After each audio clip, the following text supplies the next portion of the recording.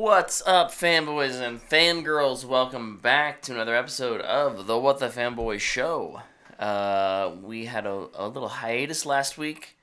If you're watching, you can see behind me, I have my crutches here.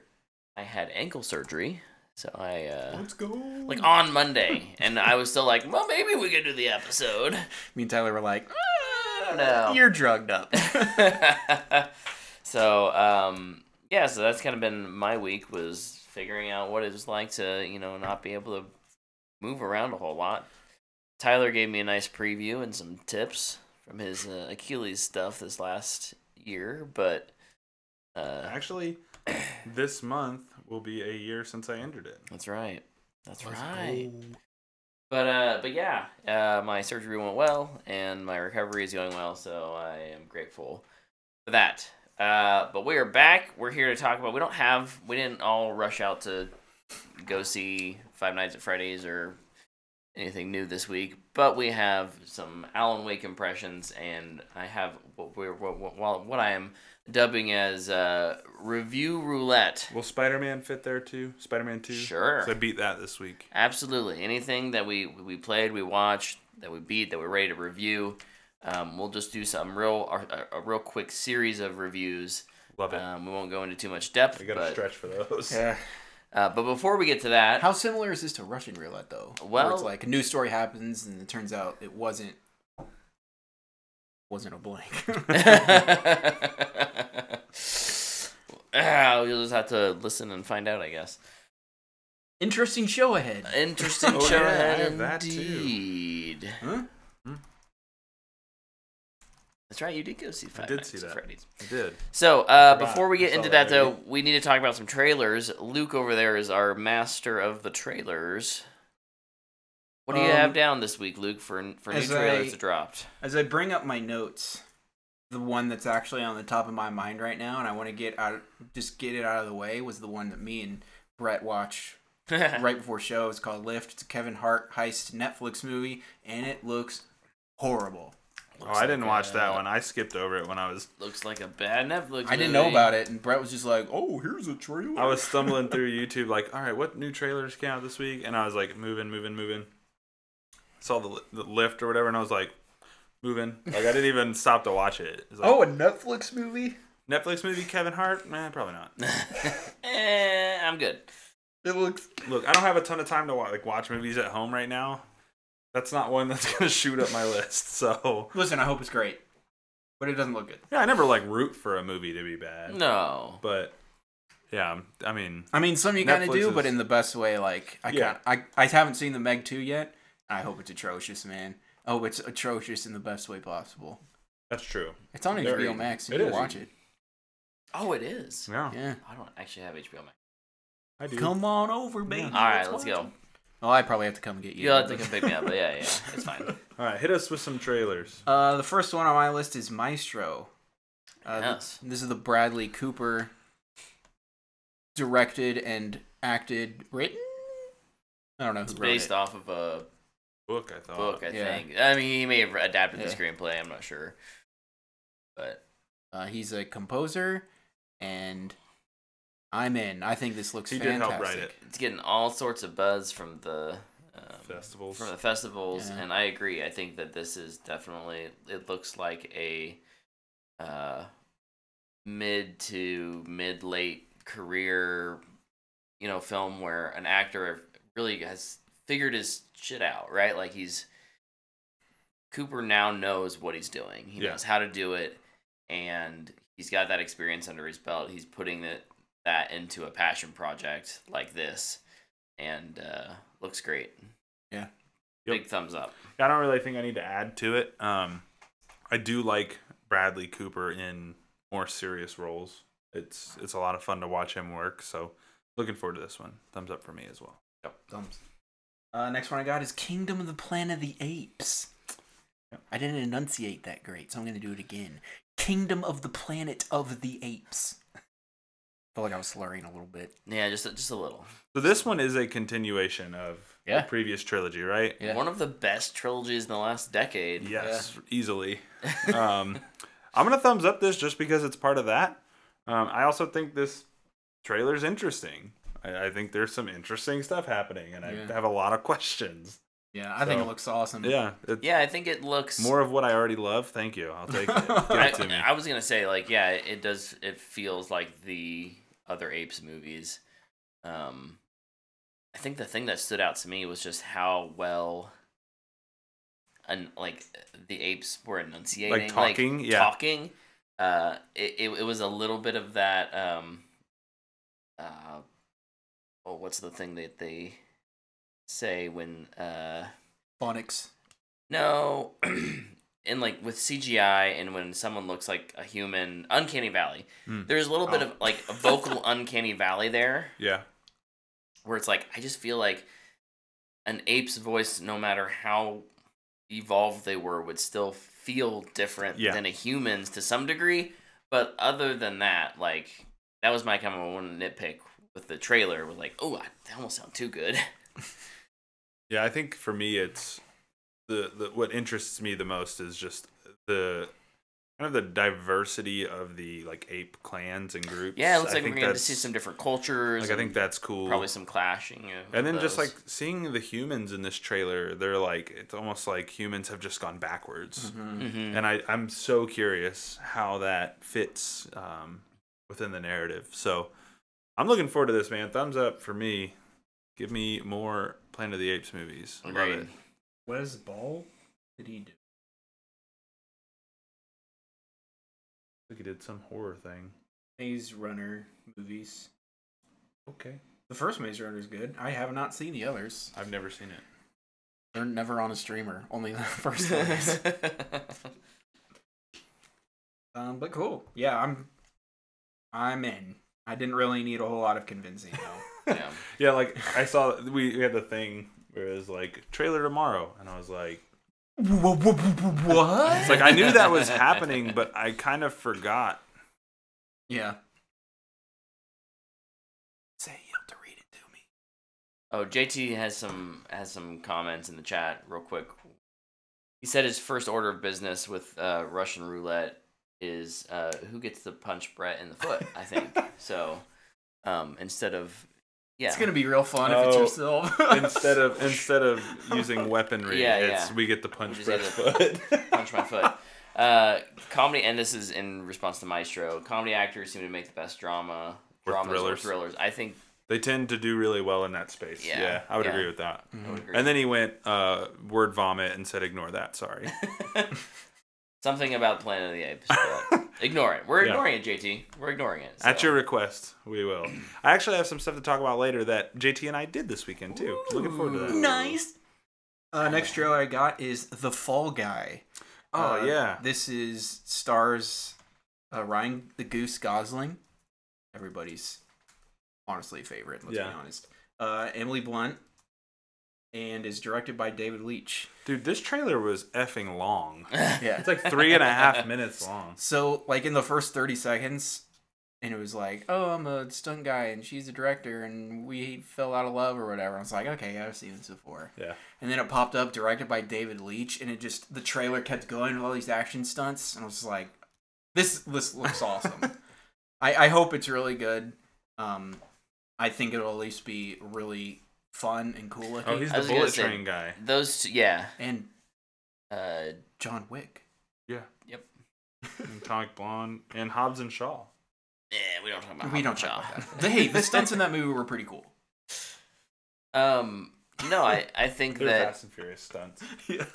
Yeah, no, I think that the chemistry between all of these people, right? Like, we have someone who's really good at making action movies, or at least can make an interesting action movie. We have comedy. We have Ryan Gosling, the most underappreciated comedic actor working today. But also, like, he can do serious work too. And same with Emily. Like, I don't think her comedy's quite as good, but she's a fantastic actress. So all of those ingredients could make something really fun. And let's be honest, this could be the worst looking movie ever, and I'd probably still watch it because it has Emily Blunt.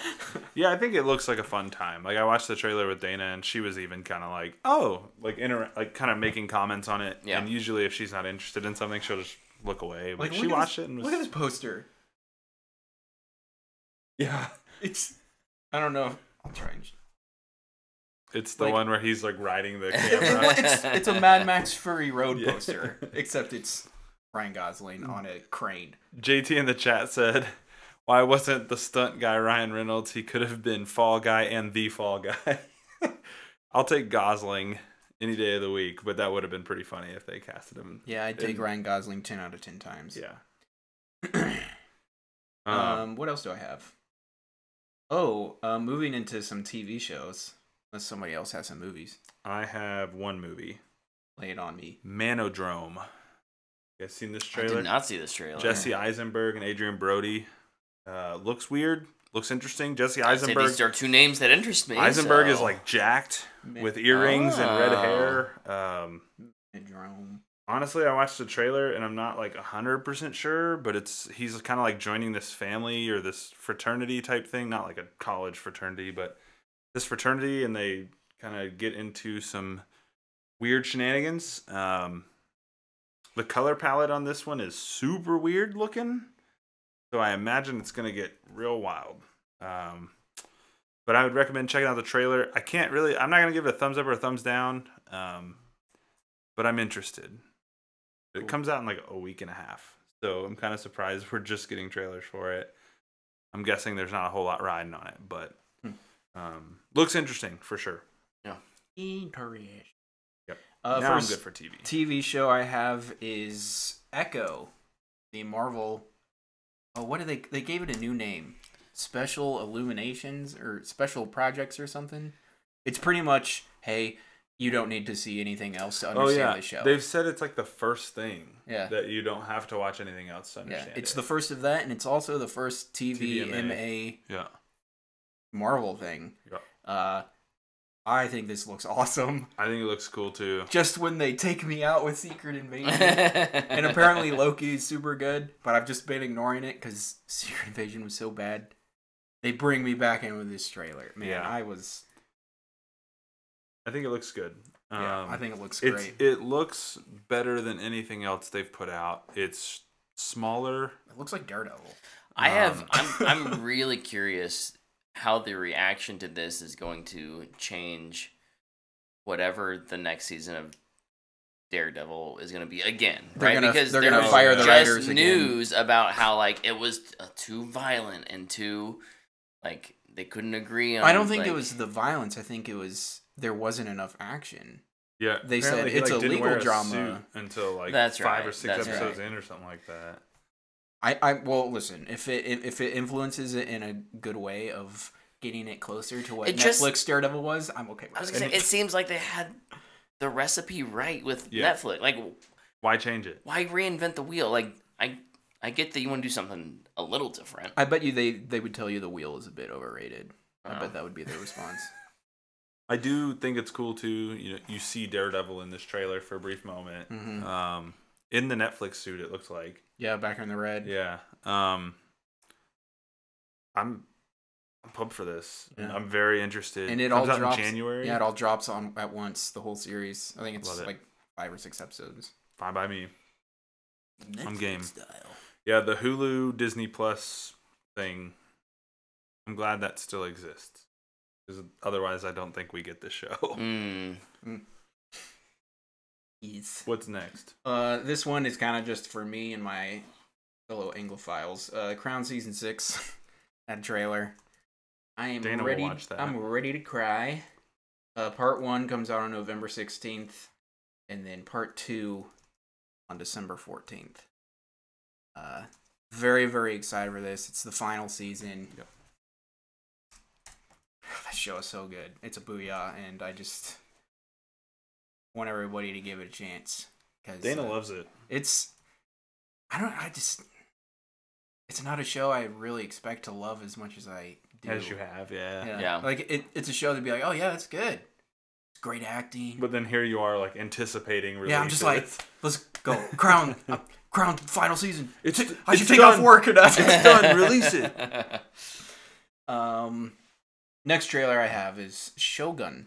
Yeah, this kind of came out of nowhere. Yeah, I saw this about 40 times during football and basketball this past week. Yeah. I was like, I should go watch that full trailer because that Yeah. looks really cool. And yeah, I think Yeah, it looks good. It looks awesome. I was like watching it, and like there's the early shot in the trailer where it's like just some white dude, and I was like, oh boy, it's like, what is this? But then like as the trailer plays out, you're like, oh okay, like I kind of see what we're going for here. Mm-hmm.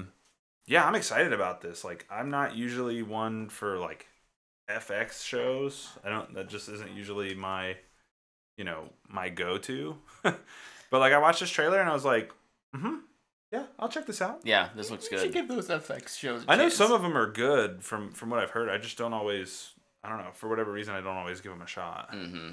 Yeah. But, Chia. That's the I can't last remember trailer what I I have. I have a game trailer. Oh, okay. What you got? Remnant 2, Oh, yeah.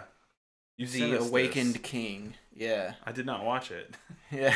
It honestly, the trailer wasn't that wild. It kind of showed the places, and then it showed, I'm guessing, the Like new what they're bad adding. guy. Yeah. And then I'm probably the new class that you can play as. Remnant 2 is awesome. It's probably going to end up top 3 in the year for me, depending on where Alan Wake 2 and Baldur's Gate 3 just end up on my list. But I can't wait for that DLC. I didn't know that was coming out this year. Yeah, you sent it to us and you're like, well, my schedule just got effed. my gaming schedule was just rearranged. It's coming out this month, isn't it? Yeah. Like in Like 2 next weeks or something like that? I think it's like the 14th or Yeah. something. Oh my gosh. Quick turnaround. Yeah, that would be like next Tuesday. That would make sense. Yeah, that game is incredible. I look forward to playing it at some point because Yeah. I do think it looks awesome. And Like, the I'll clips play it had with you showed me, because it's yeah. got multiplayer. Oh, that's right. Yeah. If you want. No, for sure. What am I looking at? Yeah. Real quick over in the chat, Luke or Baroque says, I look forward to anything with Hirokoi Sandana. Who is, I believe, the lead in the Shogun series. And when he plays a samurai, I get straight up excited. Scorpion. Yes. Yes. Okay. Hiroyuki Sanada. He is. He's awesome. I just think of him as Scorpion every Yeah. time I see him. He's the guy in Bullet Train too. Yes, Yeah. he is. Let's see how many times we can reference Bullet Train. He's in Army of the Dead as well, I think. We don't care Oh about yeah. Yeah. He's Why, like why would we need to bring Army of the Dead up? Well, that's going to be in a news story later. It doesn't so- have to be. We Does- don't have to no, talk about I think we're definitely writing that down now. Oh as my gosh. yeah. How to ruin your cinematic universe. Create one. Connect it to one that has no business being in another one. This is like Walmart being in a cinematic universe with Target. No, with like Intrust Bank. Oh. Like they have nothing to do with each other. Yeah, no, that's fine. All right, Luke. Any other trailers? Was the last one? That was my last one. All right. I'm out of trailers as well. You're all out of trailers. I'm out of trailers. All right. Well, I don't have any more. You guys listed everything I had seen. We and listed some that every I trailer in existence. Had not. So that's not true. I guarantee Netflix probably has 4 other terrible movies that are not marketed towards us at all out For there. sure. The Family Plan. We are going to now move into our review roulette. We'll talk about a couple things. So typically we save some of these things for our kind of weekly update. But we're just going to go through them here real quick. If there are things that are not going to be reviews, We'll save those. We can for the save weekly. those for the weekly update. But if you've watched something, if you played something, we'll talk about that real quick. I'm curious, just because JT brought it up in the chat. Did either of you watch the first episode of Invincible season 2? I did. I did not. Do you want to give me a quick impression of it? Because I totally forgot that it was even coming out this last week. It was great. Good. I don't think I really need to say any more than that. Like it was great. Nice. Okay. As we would expect it and hope it to be. Wonderful. Perhaps we should just go down the line. I have like the most. Yeah, you have a ton of stuff. You want me to knock out Spider-Man real quick? Yeah, why don't and you? Five Nights at Freddy's? Let's do that. So I will give some spoiler-free, my spoiler-free review of Spider-Man 2 on PlayStation 5. Beat it Friday night. It was a good time. I enjoyed my time with it. I kind of wrote down a little impression thing. More Spider-Man, more villains, and good quality of life updates. Spider-Man 2 is a good continuation of what they started with Spider-Man 1. Give it a fanboy worthy. I think if you like the first one, you like the second one. It's kind of more of that. Some pros and cons here, just general pros. I do think the story is good. I think their use of Kraven and Venom and some other villains is pretty awesome. Really liked what they did there. I think kind of seeing where Peter and Miles end up is really fun, especially because their journeys are so different in this, but they're also so interconnected in a good way. And I really like kind of the development the development of Miles through this game is really good, and it makes sense considering the news story they gave out this week that Miles would be the Spider-Man moving forward in the Insomniac games. I'm glad they get him to where he is mentally at the end of this game. Another pro, controls and movement. I think they've added some, Iron Spider stuff, the things with the Venom powers that you saw in some of the gameplay trailers for this. They made it pretty intuitive. It's pretty easy to use. It's just L1 button, and then for your spider gadgets, it's R1 button. Like it's super simple, but it feels good when you're doing it. It doesn't feel herky-jerky or anything like that. Suit designs are awesome. There's some really cool ones. There's some really bad ones as well. A lot of returning suits from the previous game, but all in all, I love the idea of like the design system, so you can unlock different colorways of the suits, which I think is really, really cool, and allows you just even more freedom to make your character look how you want them to look.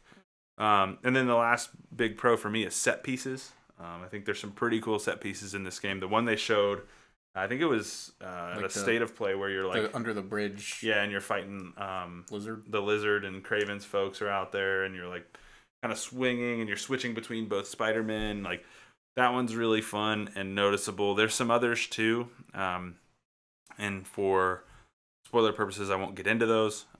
But if you're watching this or listening to this and you want to talk about those, please shoot me a message, because I'm going to say some things in my cons section that you'll probably be upset about. Cons, boss fights.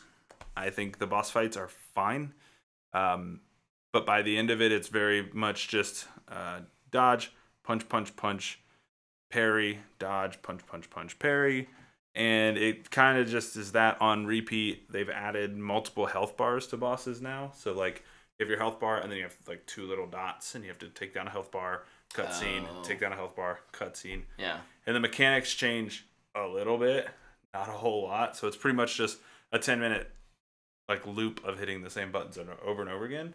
And it's kind of frustrating. Got some bruises on your thumbs? No. But you do kind of get tired of doing it. Like there were moments where I would just pause and like pause the game and be like, okay, I just need to take a second because I'm getting really bored. Quick time events get a lot of crap, but I would have loved some breaks from the fight with some quick time events or some like little variations within the fights that made them unique, but they all ultimately at the end of the day start to feel the same. And here's where I think my next con, I think, is where it could upset some people. It's a con because of what it is, but not in its execution. Like I'm okay with the decision to do this, but at the same time it's like really didn't try. And this game is just an Arkham City rehash. It's the same game. Really? It's Arkham City. So Arkham City is one of the best video games you can play, right? Like, so you're poisoned, and by like Green Goblin or something, and by Venom. Venom takes over you. No, so slight spoilers. This is at the very beginning of the game.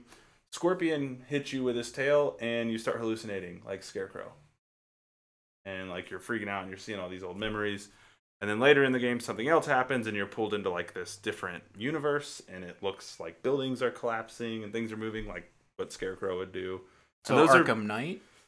They do that in City as well. Remember, it has like the little square puzzle that you have to like run around, like and dodge the light, stuff like that. Yeah, you're right. So it's there's very much some Arkham City DNA, and these games have like they're not trying to tell you they're not Arkham games. They're Arkham games just with Spider-Man. Like that's what they are, and that's fine. But at the same time, I would really like to see them kind of build on that, not just do the same thing. Mm-hmm. But then again, it being more of what the first game is also a pro in that, you know, they didn't try to fix what wasn't broken. They gave us a good story in a bigger New York. Side content's greatly refreshed, a lot of fun. Nice. I think they did a good job. It's a fanboy worthy. I don't want to make it sound negative. This isn't like a bad review for the game. I think it's a lot of fun. If you like the first one, you'll like this one.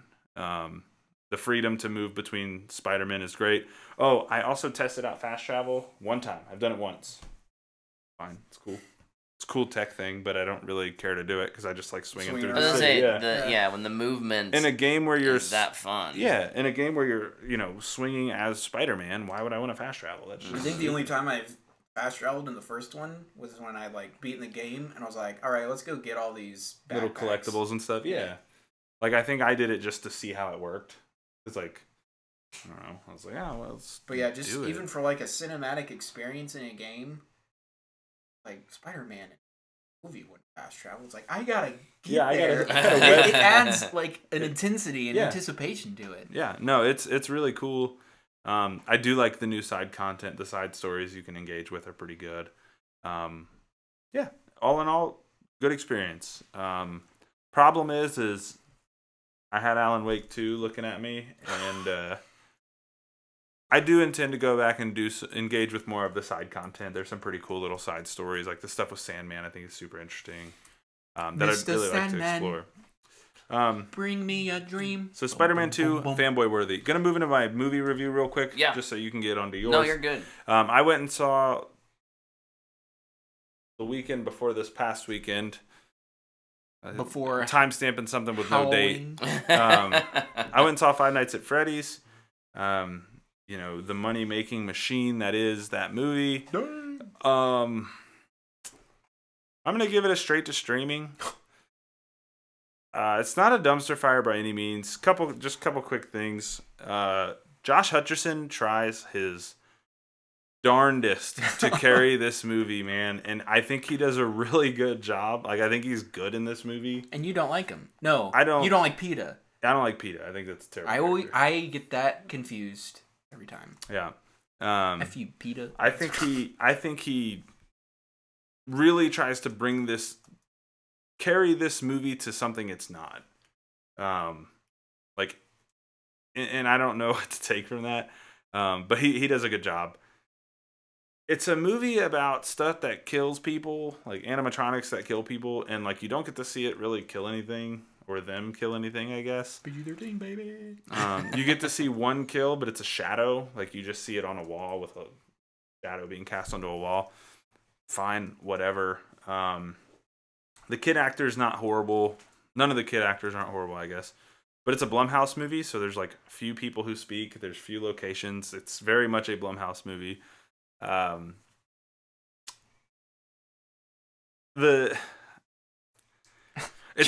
it, man. It's not made for me, right? Like I think that's what's important for me to remember. Like I was sitting in that theater and like I was standing in the lobby waiting to get some snacks, and I'm just kind of looking around like, man, movie theater's kind of popping tonight. This is nice. Wonder what they're going to see. And I kind of started looking around. I'm like, these are all high schoolers. They're probably going to the same movie I'm going to. And I get in my theater. And I'm like, oh my gosh, there's so many high schoolers. And I'm here to tell you, it was one of the best theater experiences I've had. Nice. None of them pulled their phones out. People were speaking during the movie, but they were talking very quietly. And it was when they'd see an Easter egg, they'd be like, oh, that's They would whisper to each other. And I was like, oh, that's really cool. And like, there's some YouTuber cameos in it, and people got really excited about that and clapped and celebrated. And honestly, you know, like, I think for us, as we get older, it's important to remember how we felt when a piece of media we really loved got turned into a feature film. Yeah. And the excitement that brought us, and like getting to see it in, you know, a younger generation, seeing these kids be happy and cheering and getting something that they love was just kind of refreshing. It was like, this movie isn't for me, and I don't really like this movie, but like seeing younger kids be happy about something, it was a cool experience. That's awesome. They cheered at the end of the movie. They were clapping. Yeah. I was like, good for you guys. Like, but I will say for me, it was like watching a Marvel movie without ever having seen any other Marvel movie, because there's like or cameos. even hearing, maybe you heard about Marvel comics before. Like there was cameos and people would freak out, and there was characters and they're like, oh. I will say, like, younger kids are kind of like slow to pick up on things in movies though, because there's like a big reveal at the end, and I was like, yeah, that's pretty well telegraphed throughout the whole movie. And everybody's like, oh! And I was like, no way, you guys didn't believe it? What? Haven't they played the game? Shouldn't they know? I think it was a character made for the movie. But, like, it was pretty well telegraphed. Like, this character shows up and doesn't tell you anything and withholds information for no reason at all. And it's like, is it I wonder who. Yeah. You're like, oh, see, like, you don't have to see it. You're like, that's what I mean. And, like, people were so shocked by it. They're like, oh, and I'm like, it's whatever. I've seen a movie before. There is an interesting kind of B plot in this movie that I think they kind of gloss over. With Josh Hutcherson's little brother had been kidnapped when they were kids. And he never found him. And he's trying to use lucid dreaming to get back to that day in his life, so he can interesting. So he can like see that and try to like pick up on, this is what the guy looked like that kidnapped my brother. And I'm like, man, this is a really interesting. Just needs to go in his Alan Wake 2 Mind Palace, right? So there is like an interesting B plot in the movie, I think, that could have been expanded upon. They kind of just wrap it up in like a throwaway line, which is kind of annoying. But yeah, it's a straight to streaming for me. But if you're a Five Nights at Freddy's fan, apparently you're gonna love it. Well, it might be properly rated because it came out on Peacock at the exact same time. Yeah, and it still made a ton of money. Yeah, which I think is kind of impressive. I think it's telling that nobody has Peacock. Yeah, that's also true. Yeah, that's probably a good point. Yeah. But no, sorry, I went a little long there, but I only had 2, so I'm done. No, you're good. You're good. Yeah, I have kind of. Oh yeah, by the no. Laundry list here that I'll run through, and then Luke can get to his stuff. I mean, I don't have that much. Well, I've been. So you've been laying around. I've been laying around. Yeah. I have my little man? Why don't you get outside and do something? Studio apartment set up in my basement, and I've got my Xbox and a little monitor set up there, so I can kind of watch things and play games. For first thing, I actually watched with my wife. It was kind of like a date night movie we had here at home. Was No Hard Feelings. This is the speaking of not Twilight, PETA and the Hunger Games. It's the other side, Jennifer Lawrence. Ah, yeah. I'm trying to make a connection. Not bad. I feel it. I feel the connection. Trying too hard. I think No Hard Feelings it's pretty average. I had more fun with it than I expected. I think Jennifer Lawrence brings quite a bit of actually experience. Je ne sais quoi. Je ne sais quoi to a role that could be pretty poorly done. Again, this is not like a incredible movie. I give it a Matthew McConaughey. But it's very much adult. It's definitely a more like, they have nudity, they have lots of language. It's pretty coarse, but at the same time, I think it's pretty funny. I think it's pretty well written. So if you're and it has some unexpected things in it. There's a moment that you're just like, oh my gosh, I was not expecting to see that in this movie. And guarantee you, it's a bird playing ping pong. Absolutely, those birds. I was gonna bet it's a dong. No, you got that now. Wait, 2. Oh, spoiler alert over there. Oh, sorry. It's like in the first 3 seconds. Baroque over in the chat says my theater for No Hard Feelings was full of retirees who loved the raunchy stuff. Absolutely, I think the older I get, the more I actually appreciate raunchy comedy, raunchy humor. So, that's funny. No, yeah, and at the end of the day, it does the rom-com thing where it ends in a happy place of like, yeah, you're still gonna feel good. Like, it's not so to the letter of rom-com that you know it's not like they're riding off together into the sunset, gonna be happy forever as a couple. But it's funny. It's good. The next thing I watched was Theater Camp. This is a much smaller film. I also give this one to Matthew McConaughey. I think that Theater Camp as a film, it feels like an indie that is just trying to be an indie for the sake of being an indie. It doesn't feel like it's trying anything new. I think a lot of the young actors in particular, this is about like a high school, middle school theater camp. Some of that talent isn't there, and it shows. They do lots of exposition through. Well, that's why they're at theater camp. I know, right? To learn. But they do lots of exposition through like mid-scene slides, where it's just like, and boop, here's a box of text telling you what's gonna happen, like what's happening. And so I get that that's a thing. I understand that it's a trope to some degree, but it also makes a film that already is kind of struggling with me to care about the characters, to care about what's going on, because you're not bothering to show me what's going on, you're just telling me. So at the end of the day, it's not one I would probably recommend. It's on Hulu, I think. Hulu. But I give it a Matthew McConaughey. The next one I saw, No One Will Save You. This is another Hulu original. I'll save you, bro. It's a kind of experimental film in that they're doing the thing we talked about with what's the Christmas movie that's coming out where it's like no dialogue. Yeah, this movie has 2 lines of dialogue in it. Is one of them? I think it's just 2 lines of dialogue at the very end. I can't even remember what she says. But it's an alien abduction movie where it's kind of like the home invasion. The main character is trying to fight back against these aliens that are trying to abduct her, and like she's all by herself. I do think that the actress does do really well. She carries a lot of the weight of the film on her shoulders. Girl from her name's Bryn. Bryn. It's the girl from Booksmart, isn't it? I don't know. I don't think anyone ever says her name, so I wouldn't know. Yeah, it is the girl from Booksmart. Yeah, she's from Booksmart. No, I feel like I have to watch it. It's good for what it is. It just, even at, I think it's only like an hour and a half, it still feels long. Well, that's not good. Just because there's no characters?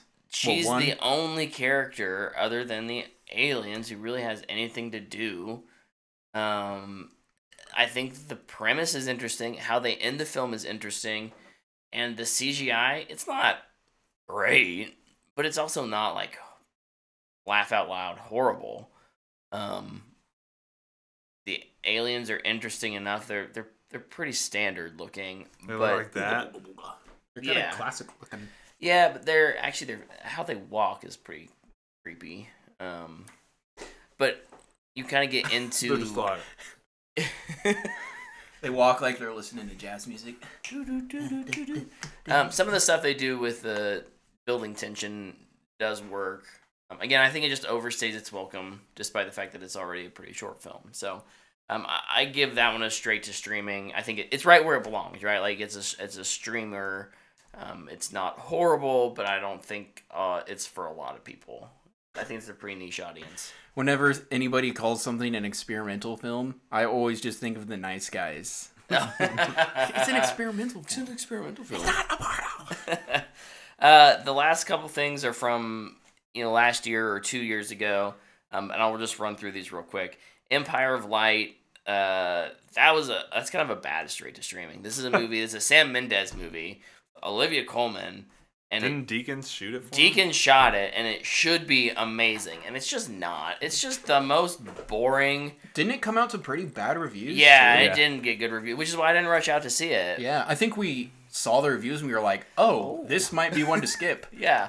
Well, I remember we saw the trailer and we were like, oh, there's Oscar bait. Yep. And the only thing Oscar bait about that movie is the trailer.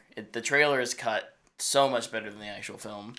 There are some gorgeous shots in it. I mean, Deakins is good even when he's given not great stuff. Is the lighting in it at least good? Yeah, the lighting's pretty good. I feel like it's got to be good. If you're going to call your movie Empire of Light. 45% on Rotten Tomatoes. I don't know who to recommend this to, but it's... I mean, I was disappointed. Even knowing it had pretty bad reviews, I was still disappointed. What was the other movie? I feel like this trailer came out and another trailer came out at like the exact same time. It is The Fabelmans. Yeah. That's right. Yeah. Fabelmans, you watch it and you're like, that's pretty good. Then it grows on you. You can't stop thinking about it. Neither of which is that much about cinema. Like, this is... Empire of Light is a relationship story about two people who work at a theater. Mm-hmm. And there's a couple good scenes, and outside of that, it's all pretty much meh. Yeah. Did you ever see The Fabelmans? Brah. I need to. Yeah, you do. The next movie I watched was The Wonder.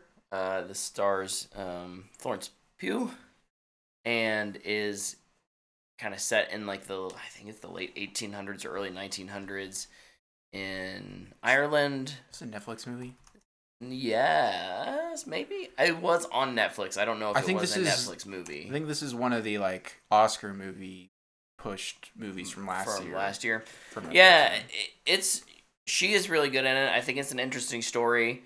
Florence doesn't have that many people to act up against. Again, it feels like kind of a lower budget.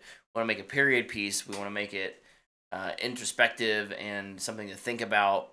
But they don't cast really anyone against her who's that good. Like she doesn't have good chemistry with anyone.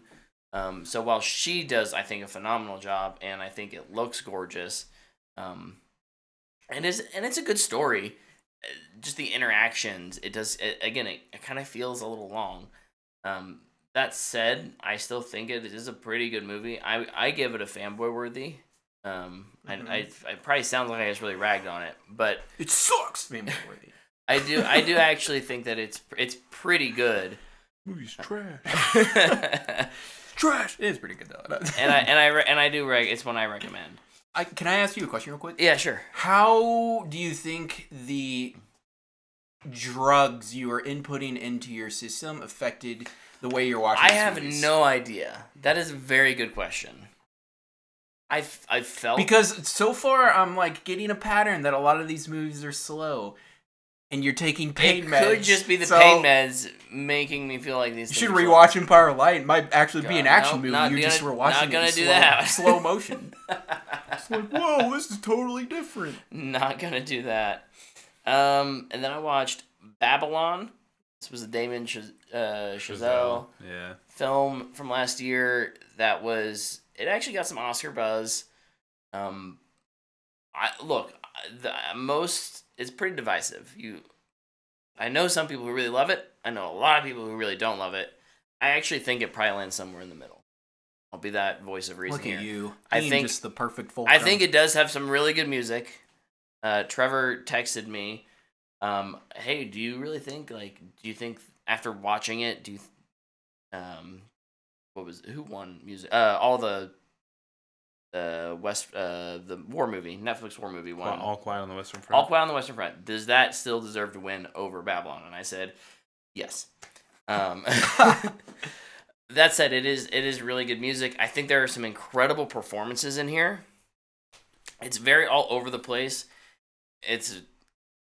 My guess, and I haven't seen Hollywood yet, but my vibe is that it's kind of similar, just, it's not a show, it's a movie, so things are also a love it or hate it squeezed together, and it's all or not, opens up on just a giant orgy party, right? Oh. And hold on, what's this name of the movie? And so the problem is, I think that I have with it is that it never takes a break from that. Yeah. Anytime, because at the end of the day, it's a movie about filmmaking and what it meant to be in Hollywood at the time of that transition from silent pictures to, to talkies, and how did actors, how did stars deal with that? Mm-hmm. And so we have these kind of three different perspectives.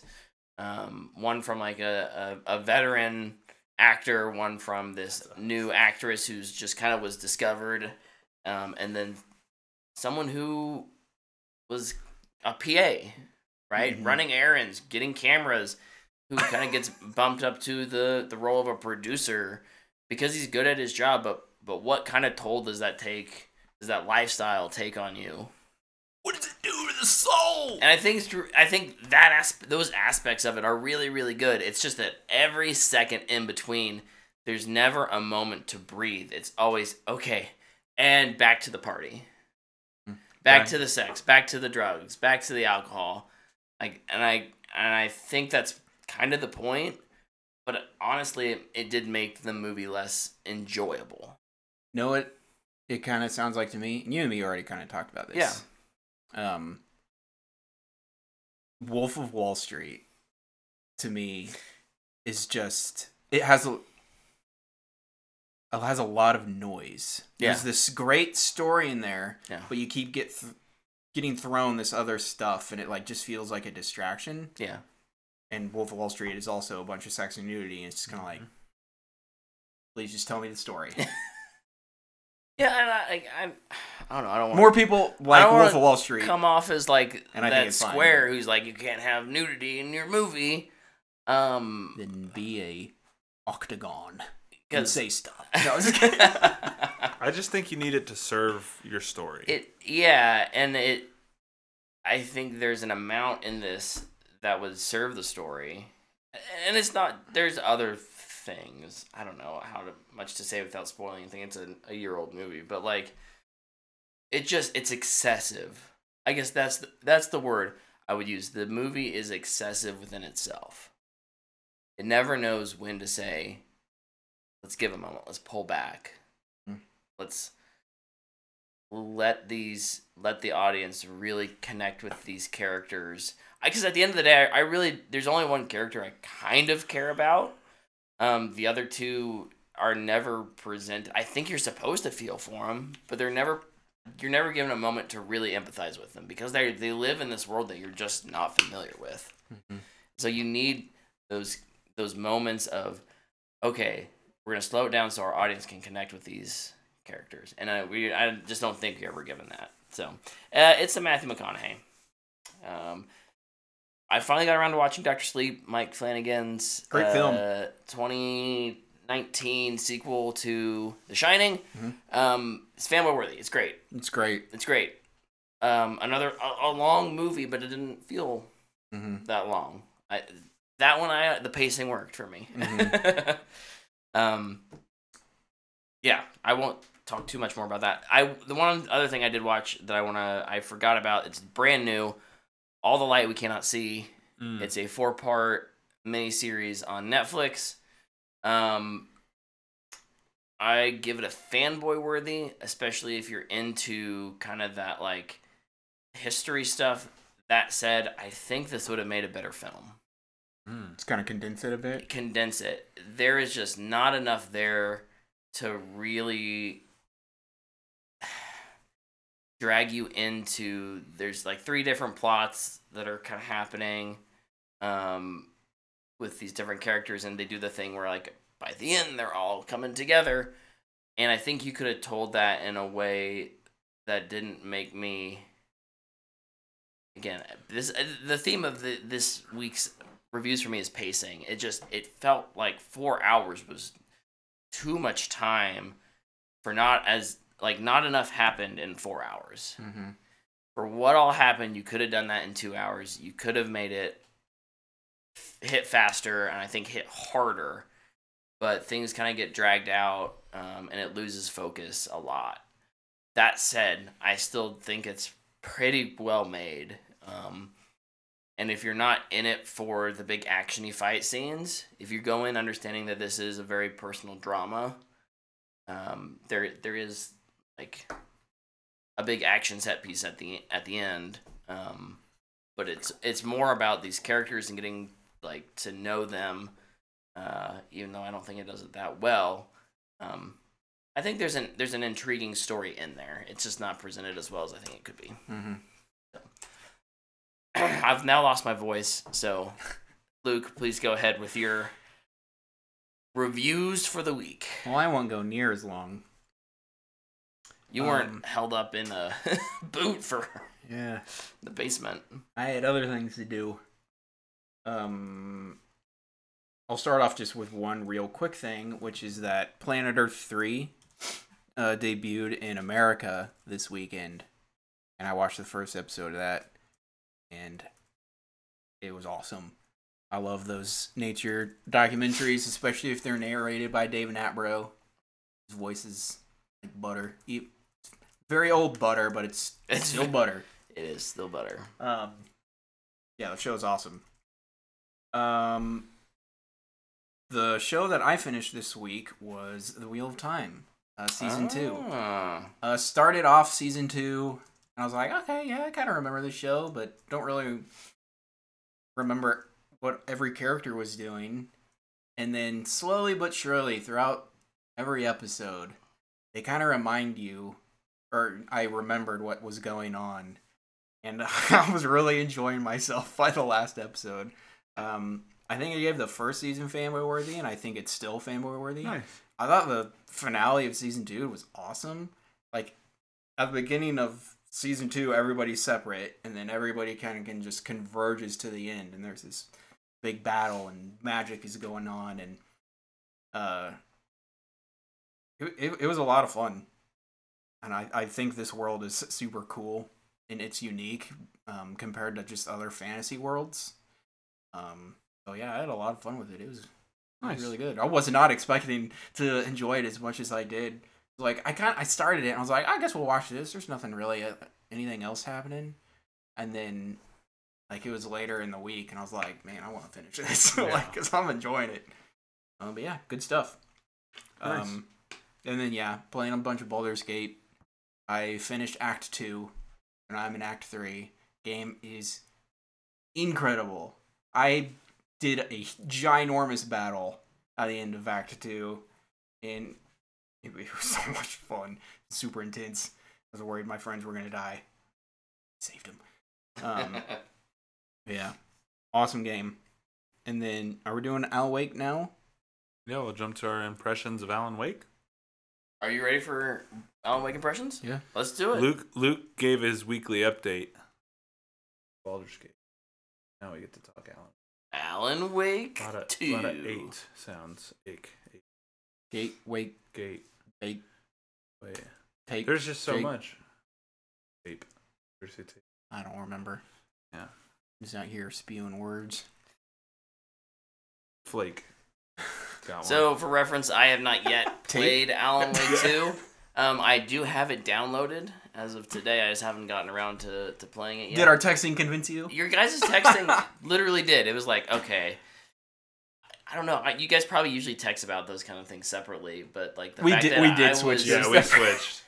I was just in it enough. I was like, oh, man, they're really enjoying it. So Yeah. I'm looking forward to hearing some of your impressions before I jump in, but I am planning on jumping in this week. Are you going to beat Control first? Probably not. I wonder how those things... I wonder how I'm gonna nail a prediction this year. Even though it doesn't count. But it was fun. I do wonder how some of that stuff will land then with him. I'll tell you this. I haven't played Alan Wake 1. Yeah. And I haven't really had a problem going, what's happening in this Alan Wake world? Remedy had come out and said, like, this, you can play this without playing the first one. Yeah. I watched like a 2-minute or 3-minute video that Remedy put out. Yeah. It's like called Previously on Alan Wake. Mm-hmm. And it's honestly just like a trailer. Just catches you up. Yeah. Yeah. So I guess you could watch that. Yeah. But man, Alan Wake 2 is pretty dang good so far. I would agree. And I kind of said it before the show started, but like Alan Wake 2 from a story standpoint is ruining my life right now. like the story is so compelling and so intriguing, and it grabs you so fast, that I can't sit down and read for any length of time. I didn't watch Invincible because I just like, it's not what I want right now. I watched it today because I was at home working. I like pulled up my phone. I'm like, books like Alan Wake. Like, I'm just trying to, like, anything that is close to this.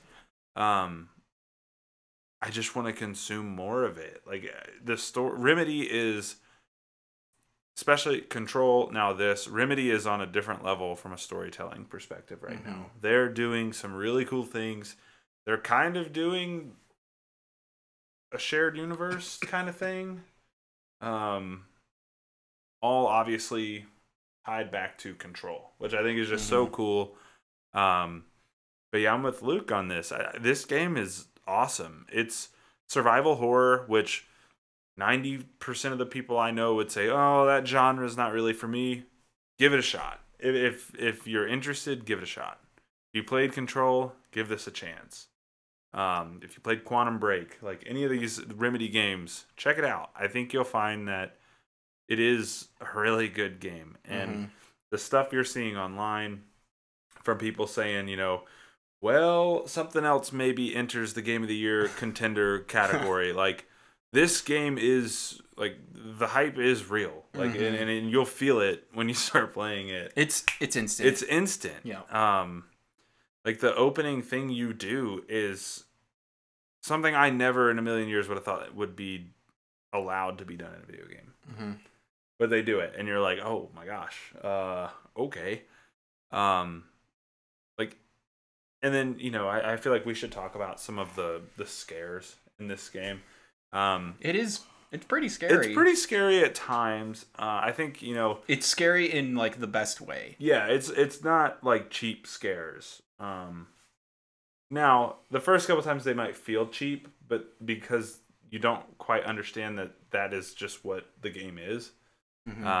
Namely, like, the things that just pop up. Like, it's not like anything in the field of play. It's just something pops on the screen. You're like, oh! And the first one will get you. Yeah, oh yeah. Because it's just, bah! And I was just laying in my couch and I was just... Dude, so I think where it shines in the scare or the fear world, really, though, is the atmosphere. Yeah. You're moving around in the forest in the Pacific Northwest. I'm not kidding you. Last night I was playing this game, and I'm, like, moving through Cauldron Lakes Forest, and I'm, like, walking, and, like, this is when I had just been dealing with the wolves, which are just... Oh, or by the scavengers. They're or just the kind of everywhere. Which... I ran into, like, 6 of them. Oh. Like, I'm on an easier difficulty than you, so it's probably less. They're kind of a pain to fight, but, like, you don't fight 6 at a time, but just through moving through the forest. Did you get the shotgun? Yeah. Okay. Through moving through the forest, I found a bunch of them. But, what was I saying? Scares. Oh, yeah. So the atmosphere that they build with, like, the music, kind of the visuals, just the overall kind of idea of the story, it makes you you're just tense when you're moving around in the dark. And I'm not kidding you. I'm moving through, the music's like real quietly building, and Dana, like, sneezes upstairs. So I hear chew, and I'm like, oh! And, like, because I'm so tense, like, I'm waiting for something to jump out at me, and they don't always do it. And I think they don't. Yeah, like, it's awesome. They'll build you up, and they're like, oh yeah, here it comes, like, baby, and they're like, yep, you're good. Like, so far, I think the scariest part of the entire game for me is it was actually right after a jump scare. It happens on the way down to the place, and, like, you're in this flooded area. It's pitch dark, so, like, you can only see with your flashlight, and the music is just that little warble, this little low warble. You can just barely hear it. And I'm not playing this game with headphones on. No. I won't allow myself. I don't think I could, because I'm weak. But, like, I'm just kind of walking around. I'm just like, what is gonna pop out and, like, start chasing me or something? And, like, I come up to a little sign, and it's called the Witch's Ladle, which is a tree. And there's a picture of a lady on it, and I just stared at it for, like, 2 minutes. And I didn't take my flashlight off of it because I was afraid if I moved off of it, something was going to happen. I I just put the game in quick resume and turned it off. It's like, we're not going to do this right now. I've got other things to do, man. Football game is about to start, so I'm just going to That's awesome. transition over to that. It's, yeah, the atmosphere is amazing. Yep. It's such a simple game. It is. Which is, I think, incredible. Because what you really do is you walk around and you pick stuff up, and you are a detective. Yep. And There's little puzzles. You're trying to solve a case. Yep. And then until you eventually get to like a separate part of the game, where I don't think it's a spoiler, where you play as Alan. Yeah. Yeah, you're playing as 2 different characters in this. Yeah, and... Which I really like Saga, by the way. Yeah, she's awesome. She's really cool. And the stuff... Dude, the stuff in Bright Falls with the waitress... I was like, bro, what? Don't you put that in my mind right now. I was like, oh my gosh, dude. Like, there's just so many great little things that like they string you along with. And I think they've done a fantastic job with this. The story is awesome. The talk show thing, like not going into details, but like David Harwood, a Supergirl fan, phenomenal. He's so good in that. It took me like 10 minutes to remember where he was from. You were like looking I was staring at him and I was like, like, I know this guy. Yeah. He was it's such a different role for him. Yeah. Like, he's really like eccentric and crazy, and you're like, oh, this is kind of cool. I love your book. And the dude who's playing Alan Wake is like, dumbfounded in that moment, and it's like, so you're so good. You've only gone through one interview there? Yeah. Okay. Then I won't add anything. Yeah, I just went. I'm getting ready to. I'm in the dressing room again. So. Oh, dude, I'm so excited.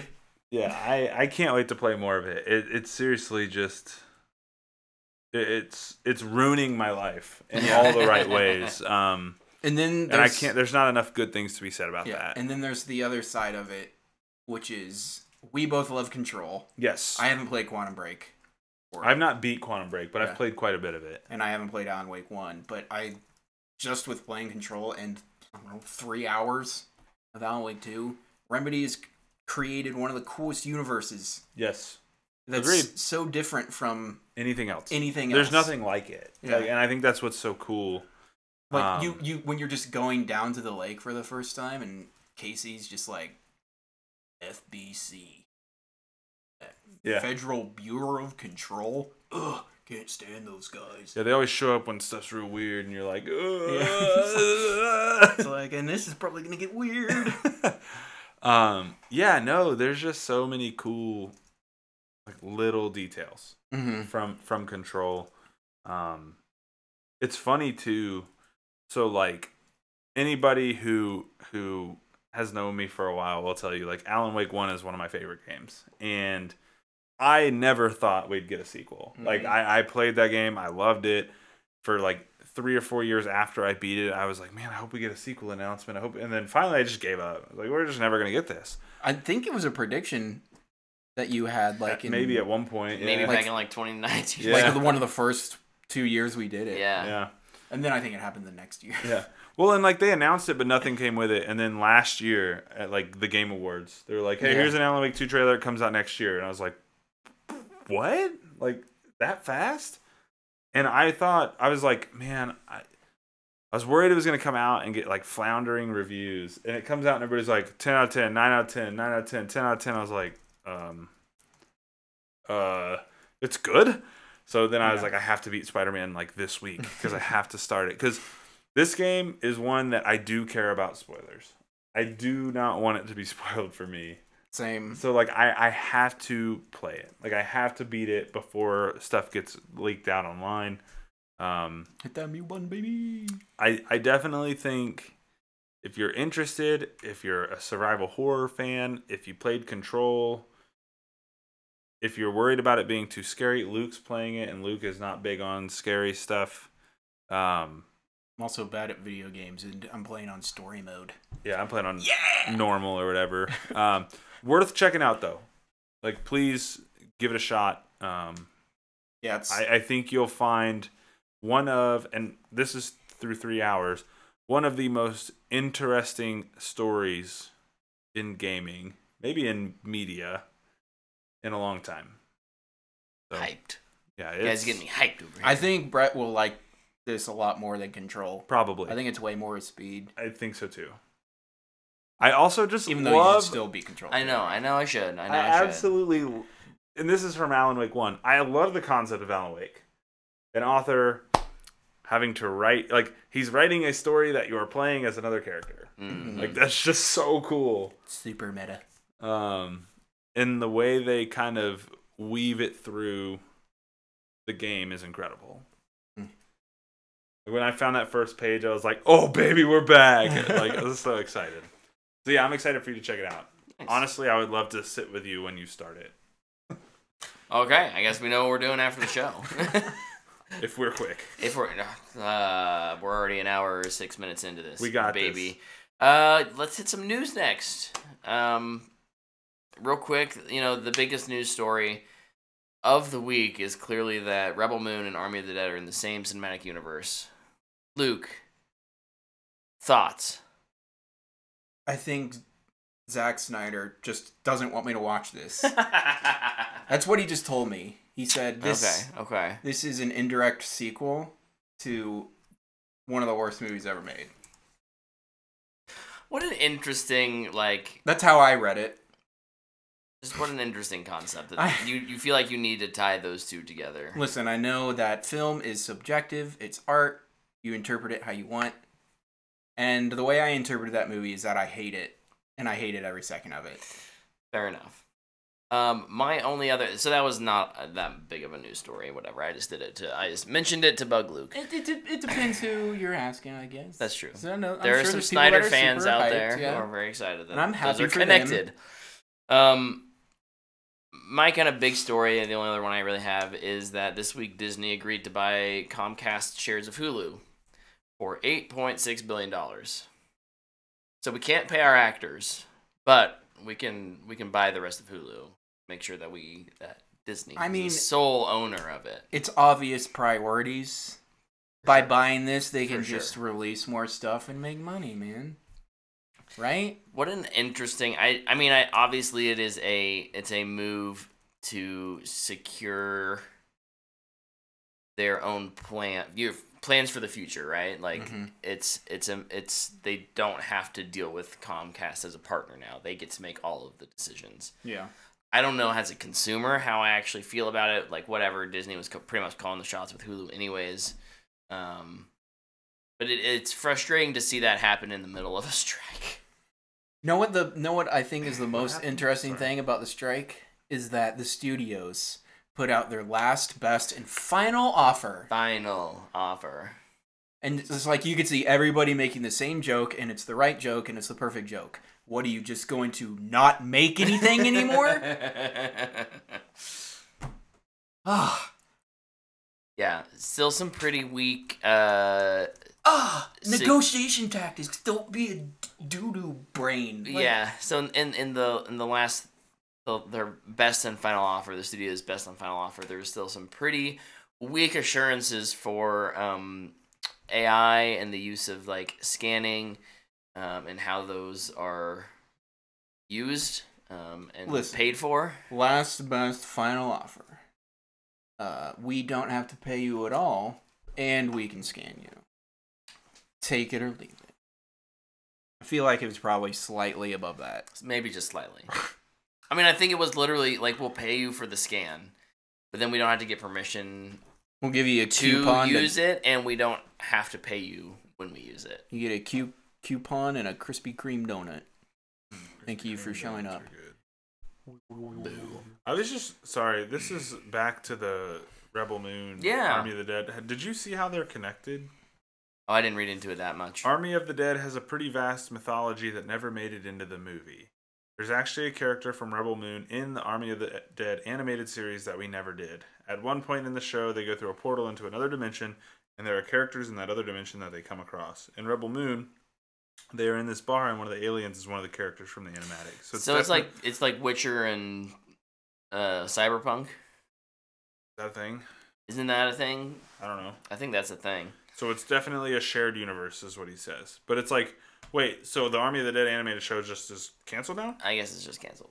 Yeah, he has to make all of his Rebel Moon stuff, which is also getting an animated show. That won't get made. Now in the middle of a strike, they're not paying people. You know what's so interesting? He just continues to take money from people and not deliver on those things. Good business, I guess. He must have a hell of an elevator pitch. I mean, when you got Army of the Dead and Sucker Punch to back you up. Can't go wrong. That yellow color palette, man, it's really doing things for him. Real quick, as I've wrapped up now, I just want to, in the chat, Baroque says, the John Wick director and Henry Cavill are apparently working on a Highlander reboot. I think that's cool, question mark. Yeah, that has actually been around for a while. Yeah. I don't know. I know that I wasn't sure They it was... stamped it official. Yeah. Like it's moving forward. Yeah. Official. On the 27th of October, I think. That's what that I guess it's cool, but I don't really care about Highlander, so I'm not going, yeah! But I mean, I'm ready for a trailer, and if it looks good, what is Cavill's here's role in this? Here's the thing. Probably the Highlander. I think Well, yeah. Cavill with a role? director like this could be really interesting. If he agrees with them. If they could butt heads. That could be There's my hot take. That could Cavill be, is that the could common be a problem. denominator. Well, if he's able to trust his director, this is the same guy who gave us some awesome John Wick melee action scenes, right? Like, John Wick's not just bullets. It's a lot of bullets, but there's some awesome Good horse hand-to-hand chases. stuff, yeah. There's good hand-to-hand stuff. There's an awesome, like, samurai sword fight in 2 or 3. And 4. So... yeah, I think there's a lot of reasons to be excited about this and think this is cool. I am kind of with Tyler though in that, like, I think Cavill could be. I think Cavill's more problematic it's than maybe more of a red flag than we like to admit. I think I was gonna say I think he's more problematic than we care to say out loud. I had blinders on for a while, but he's had fallouts with 2 studios now. He's a good actor. He is a good actor, and he seems to be a good dude, but he's had 2 fallouts over creative things that when he signs on to do these things, he doesn't really have a say in. Yeah. And so now, like, he's signed on with Prime to do the Warhammer thing, and now he's doing this, and it sounds like he's a creative partner with Stahelski on this, not just an actor. Not just an actor. It's like he's doing the whole, like, I want my cake and eat it too style of acting. Yeah. And at a certain point, like, that kind of gets old. Who's doing Ghost of Tsushima? Stahelski? Stahelski? I Okay, thought, I couldn't yeah. remember if it was Stahelski or Leach. I want I to knew say it it's Stahelski because I think he said the script is ready. I guess my concern really for Highlander more than anything is it kind of just feels like another, hey, remember this old thing? Let's do it again. Yeah. And nobody's going to go see it, even if it's good. Because that just seems to be the trend. Yeah. Hey, this thing has a cult following from the 70s or 80s. Let's do it again. Nobody goes to see it. I mean, we're getting another Roadhouse. We're going to... Nobody's going to see it. No. I don't know, this is maybe a prediction. It's not one that I think we could make in the year, like in our prediction game, but I think kind of my prediction for the next 5 or 6 years is that studios and current actors who have come up in the current system are really going to struggle with this, whatever the new frontier of movies is. They're used to massive budgets. They're used to having profit margins that are huge, or can apparently make it so that they're not and just launder money. Classic. And I think we're gonna see some of these things fall apart. You're gonna have a couple of things like this Highlander may come out. It may be good, but is it $100 million good? Like, is it worth that? And hopefully start to see. I think my prediction would be that we see a scale down. That we see studios starting to make $50-$60 million movies again, with smaller teams and smaller budgets and maybe less big names. Just look at Indiana Jones. Super famous character, beloved. Good reviews, good movie. Nobody cared. Yeah. Nobody went and saw it. Yeah. Yep. Chia. Anyways, who else has news? IGN's reporting that the Blade movie is going to be rated R. They were also reporting last week that Mahershala Ali apparently was on the way out. On the way out, so I don't know what to believe with anything. Listen, look, there's a whole bunch of Marvel stuff this week. The only Marvel thing that I read that actually caught my ear was that apparently Marvel is spiraling. They just don't know what to do. They might. I mean, pre-sales for the Marvels are not great. They're worse than The Flash was. Yeah. It's tracking worse than The Flash. I also saw, I don't know if it's true. They're trying to bring the original cast back for the Avengers because they're like, whoa. They want to get rid of Kang and do Dr. Doom. Yep. There's a bunch of... we used this word earlier. There's a bunch of noise out there right now. Yeah. And a lot of it's fun to speculate about. I don't know how much I want to entertain. We entertain talking about a lot of speculation. I'll admit. Just at the same time, find the speculation and then go a little overboard with it. I'm so tired of talking about Marvel. Yep. I just want to see what they do, and then I'll be happy to react. Yeah.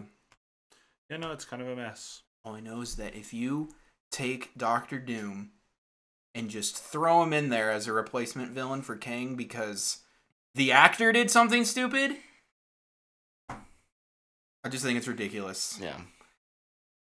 Just recast. Oh my gosh. What I will say is, we're going to get a fourth terrible Dr. Doom. I just know it. To get back to Tyler's original story, Blade being R... Makes sense. Yeah. I don't know why there was ever a question why it would not have been, especially when Deadpool was apparently always going Deadpool 3 was always going to be R as well. That's one of those why is this news?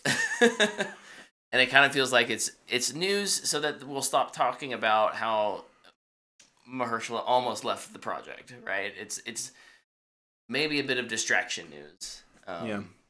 But great.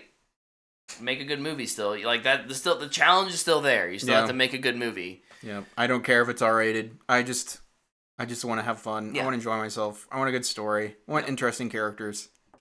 Yep. Agreed. Tyler, do you have another news story? I do not. Luke, what do you got over there? I've got a small one and a big one. Ooh. One you want. Hit me.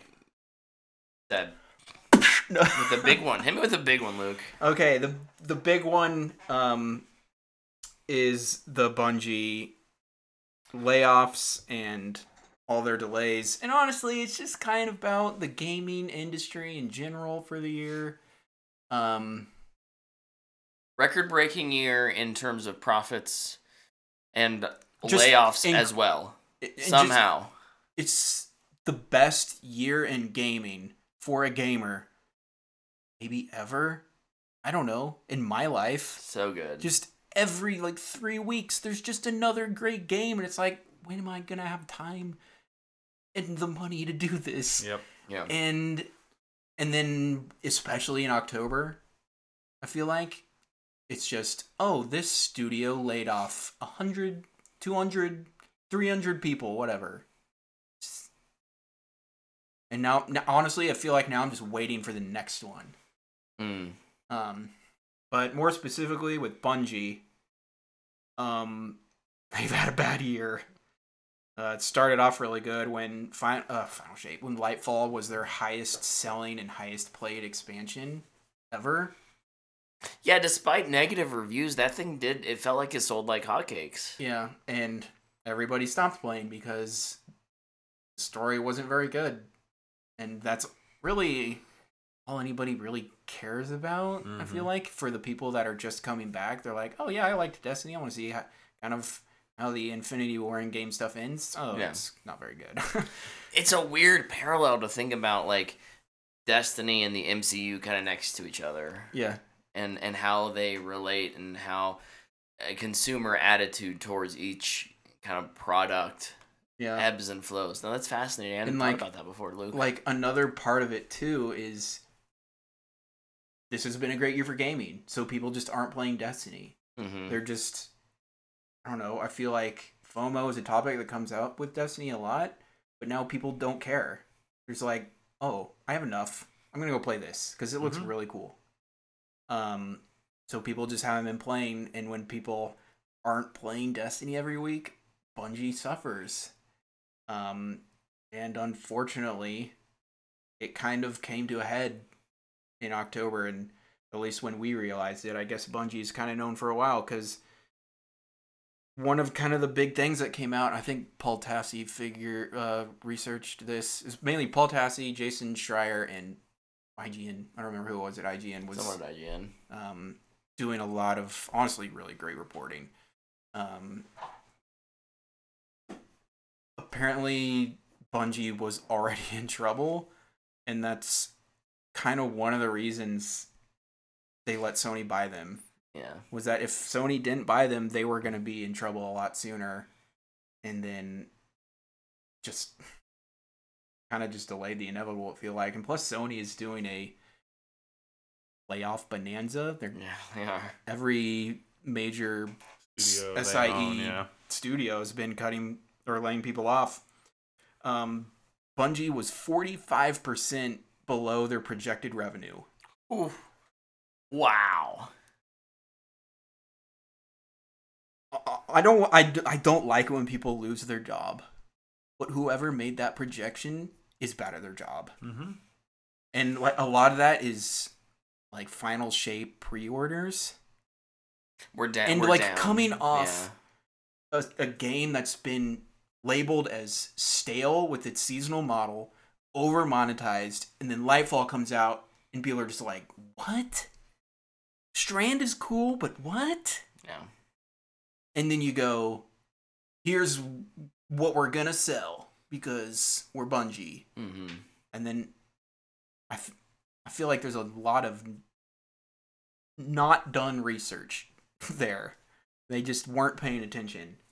100 employees at Bungie is 8% of the studio, and it didn't hold back from any of the departments, excluding upper management, who politely declined to even consider their bonuses or salaries be diminished a little bit. 45 million is probably just it's too low. We got to keep that at 50. Oh, that's a made up number, by the way. So I think one of the things that kind of really pushed everybody to the edge was when Michael Salvatore, the composer for Halo and all of the Bungie or Destiny games and expansions, was fired. Yep. They just got rid of him. They wouldn't even let him retire. Like, right. The other one that, so as a longtime Bungie fan, Lorraine. Ooh. Lorraine M. Lorraine M. Can't remember her last name. She's been there since Oni. She was one of their grizzled ancient graphic designers. Yeah. I think she had been working on Marathon. And obviously, like, when you're developing a new game, you have to develop all that imagery and that signage. There's a lot of graphics and stuff that goes into it. I guess I can't confirm that she was working on Marathon. I'm pretty sure she was. But, like, the fact that they let her go, and it's not like first in, first out. Yeah. It really did feel like and I don't think she was in management. I could be wrong. But she was not an executive. So it just feels like, someone who's been there for over 20 years. And it's not like, hey, we're going to offer you an early retirement package. It's just, nope, layoff. Yeah. what I don't think I kind of dozed off there. No, I didn't literally doze off, Luke. But did you mention the stock? I hadn't yet. I was Stuff. going to. Okay, yeah. Go ahead and mention the stock. So that's what really it just gets really more miffs me. It gets more scummy and scummy. Yeah. Where they were given 3 months of severance and insurance stuff, but they lay everybody off on the 30th. So it's really yeah. And then like they had all this Sony stock. Bungie used to be a privately an employee-owned company, and so when Sony bought them, that employee-owned part basically became stocks. Yeah, and Sony, I believe, and they had all these investments, and they couldn't claim them unless they stayed worked there for a certain amount of time. Yeah, and if they left the company, they couldn't get them. They forfeit them. Yeah, because you're leaving, and that includes being laid off or fired. Yeah. So it's just so dirty. So people who may have voted for, because obviously this was as an employee-owned company, right? Like I don't know exactly how Bungie's run. It could have just been executives that made the decision to, but theoretically, as an employee-owned company, you would, as a company, as a group, make the decision to be purchased, by Sony, probably because of these financial realities. You then would. That kind of, that sucks that maybe you lose a little bit of that freedom, a little bit of that independence, but, being invested in the company, then at least you get a payout from that at some point down the line. And it's just ripping that from someone's hands. And that pisses me off. Yeah. And then, who was I don't remember. Pete Parsons had an interesting comment that came out, and his tweet felt like it was very tone deaf. Felt like it went the Gollum route, and he just was like, "I need an apology, Chat GPT, please give me one." But no, he mentioned to somebody, I'm not really sure who. He said, "The right people are working at Bungie now." Oh yeah, the right people to finish. We've got the right people to finish the final shapes. Yeah. Oh, okay. That's super nice. And then, his tweet was, "Oh, please hire these people. They're so good at their job. We just couldn't keep them." Yeah. It's, some of the other, major names that are really at the front, at least for the community, like Liana, who was, the main community manager that people interacted with once DMG left. Griffin, who was the social media manager lead. It's when you would get onto Twitter and you're in the D2 gaming space, those are the two people you'd always see saying something that could give you information that wasn't a official Bungie account. Right. So yeah, it's honestly, things are not great at Bungie right now. The final shape was delayed unofficially. It actually hasn't been confirmed yet. February to June? June, yeah. Right. It's an entire season, pretty much. Apparently, they're going to try and put something in that dead time. I'd rather them just make sure the final shape is great. We'll be fine. There's plenty of games to play, but, we have to go shop the Eververse store. You're going to cut 10% of your workforce, expect more work to be done. More work out of the people who are left to create new content as well as finish this thing and make it better, right? Because the kind of the early play tests of the final shape it's good, not great. Yeah. And they kind of somebody was talking to Paul Tassi, and they were like, it is good, but we're comparing it to Forsaken, and we're comparing it to The Taken King, and it's not there yet. The two best expansions. Yeah, and that's where they want it to be, which, great benchmark. No, for sure. I think that's great if you want to hit that. I honestly just need a good finish to the story, and I'll probably be content. But yeah, Final Shape delayed. Marathon was delayed. I think that one's less of a big deal. Especially because nothing's been out on it. Yeah, and they're Marathon's delayed to 2025, and I feel like everybody was that was coming out before 2025. Like what? Yeah. And it's really weird because the running joke in the Destiny community has been, oh, this expansion, it's make or break.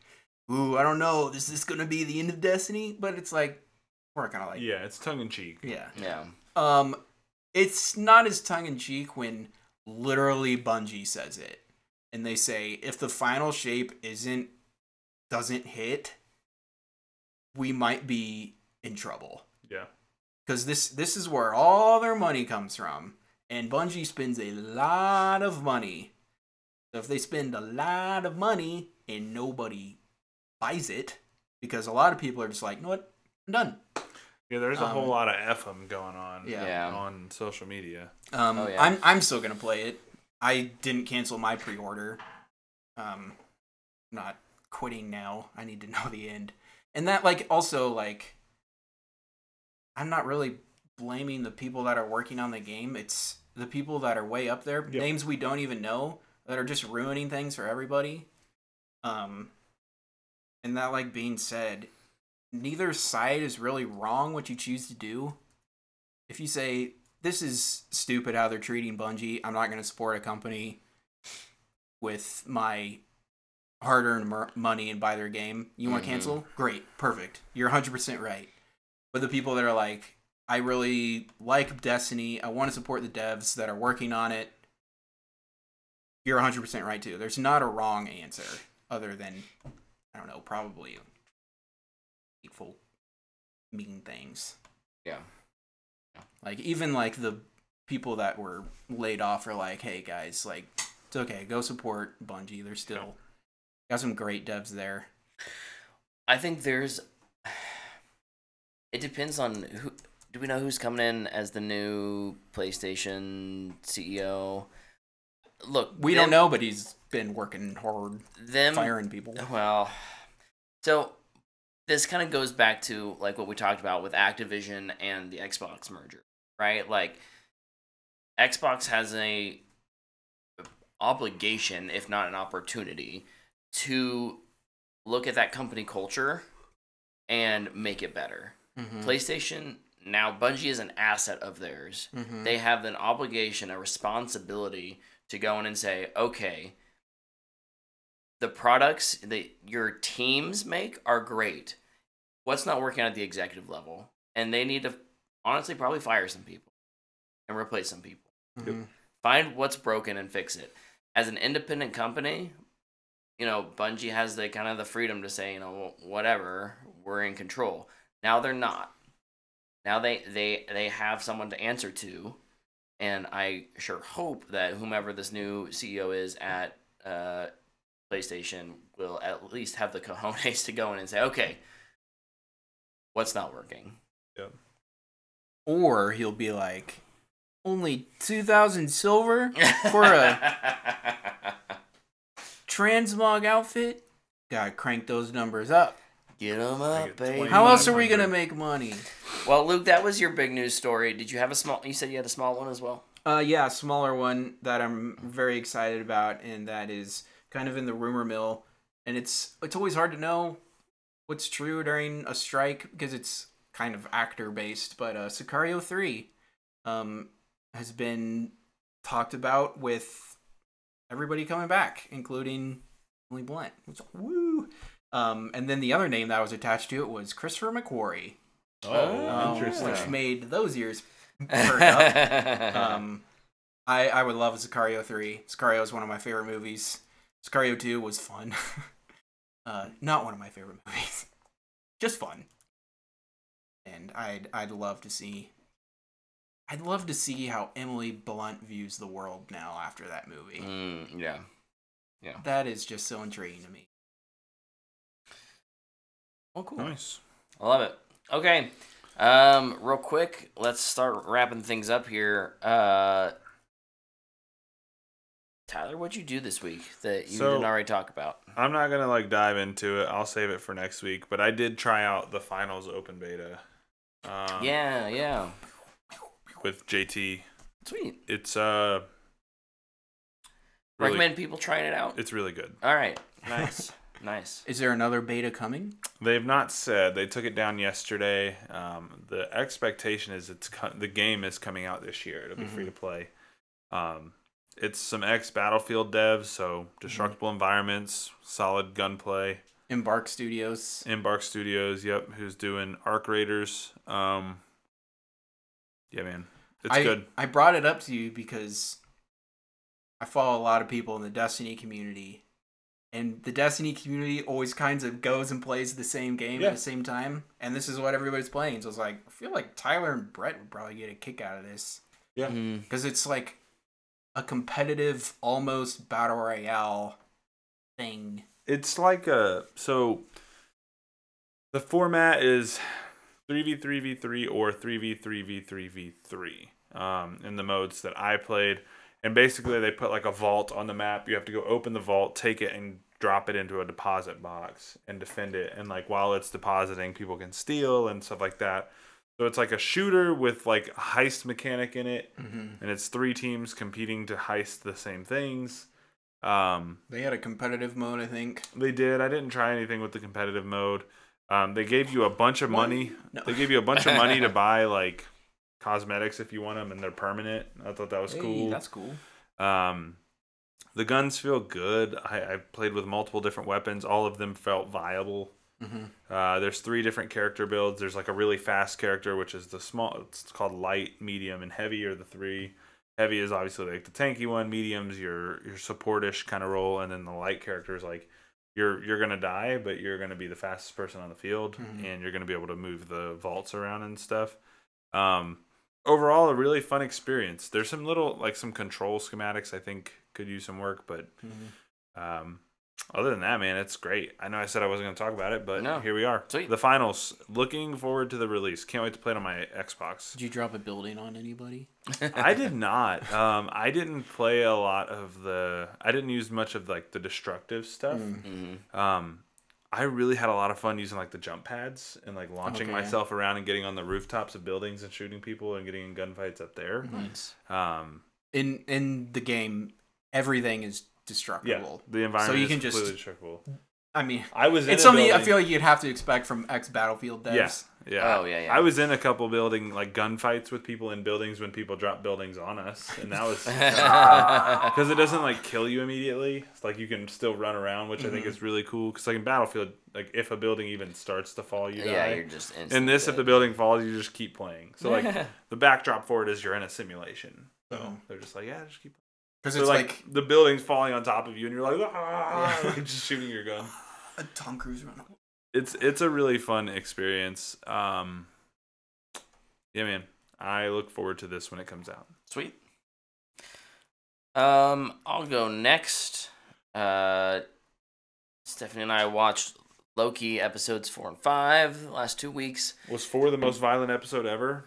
Is that what people were saying? Is that what people were saying? Yeah. Of Loki or in anything ever? Loki. I honestly can't remember. They were saying it's one of the most violent things in the MCU, I guess. I don't know. What happened in episode 4?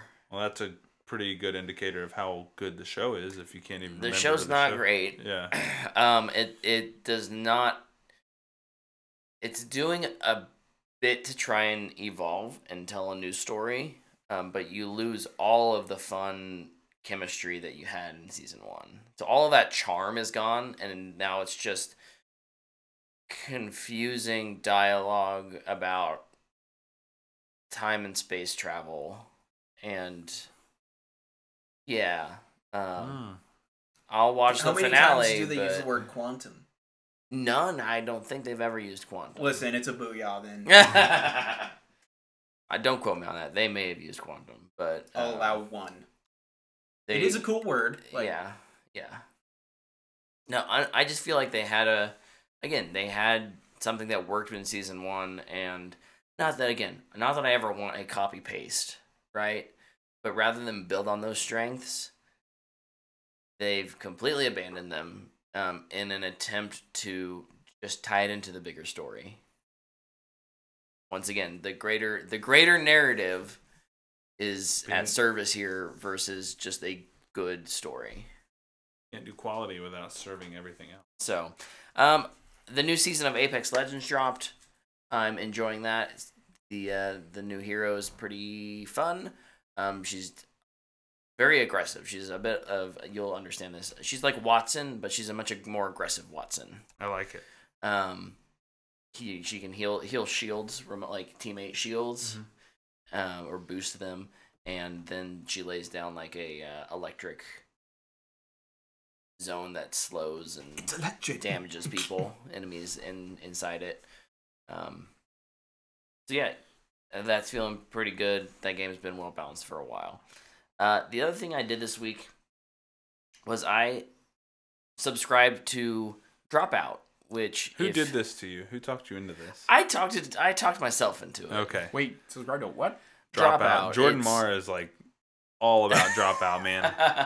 I've never even heard of it. So College Humor Yeah.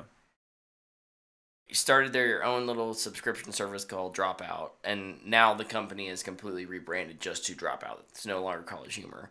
I'm just having a lot of fun with it, honestly. I scroll across their stuff on the internet enough that the algorithms know that I like it, and I was just like, I've enjoyed the bits that they put out on YouTube. I enjoy seeing the little individuals, bits of sketches from on social media, but I'll at least sub for like a month and see what all they have to offer. I'm really intrigued in getting into their like Dimension 20 D&D stuff. Fantasy High, dude. It's yeah. good. And right now I'm running through, they have a series called Game Changer. Every episode is different. It's a different kind of game. They recently did a take on Survivor. That was really very good. Really fun to watch. But Didn't they do the one where like you're in a president's cabinet and they like provide a scenario and every cabinet has to come up with a solution? I haven't seen that one yet. I hope dude, so. Jordan was kind of telling me about it. He said it's hilarious. That sounds awesome. But there is a decent amount of content. I don't know how frequently it gets updated, but I like those people a lot, and so for $6 a month, it was a pretty easy for now. I don't know if I'll keep it long term, but I'm enjoying it a lot. So, nice. Luke, was there anything else you did this week that you hadn't mentioned already? I did play Destiny this week, actually. All right. Talking about Destiny reminded me that I did play Destiny. I had to get in there and do a little bit of Festival Lost to get the all black shader. Memento, I guess. Nice. I can only hold one at a time, so I got it and I got off. Yeah. I did Baldur's Gate and Alan Wake and sweet. Planet Earth and Invincible. There's just other stuff, man. All right. That's nice. Well, that's our show. Come back next week. Some of us will at least have seen, and we'll be reviewing The Marvels. I don't know if all of us will, but at least some of us will. So we'll give you our take on what's next with the MCU, as well as, Luke will give you an update on Planet Earth and Baldur's Gate, and I'll play Alan Wake. Maybe not Baldur's Gate, because I'll probably be playing Alan Wake too. Yeah, I'll give you my impressions on Alan Wake. So, but thank you all for tuning in live, chatting with us tonight. Thanks for listening or watching on YouTube or via the podcast. We had a lot to go through this week. It was kind of a 2-week catch up. So appreciate you hanging out with us, and we'll see you next time. See ya. Goodbye.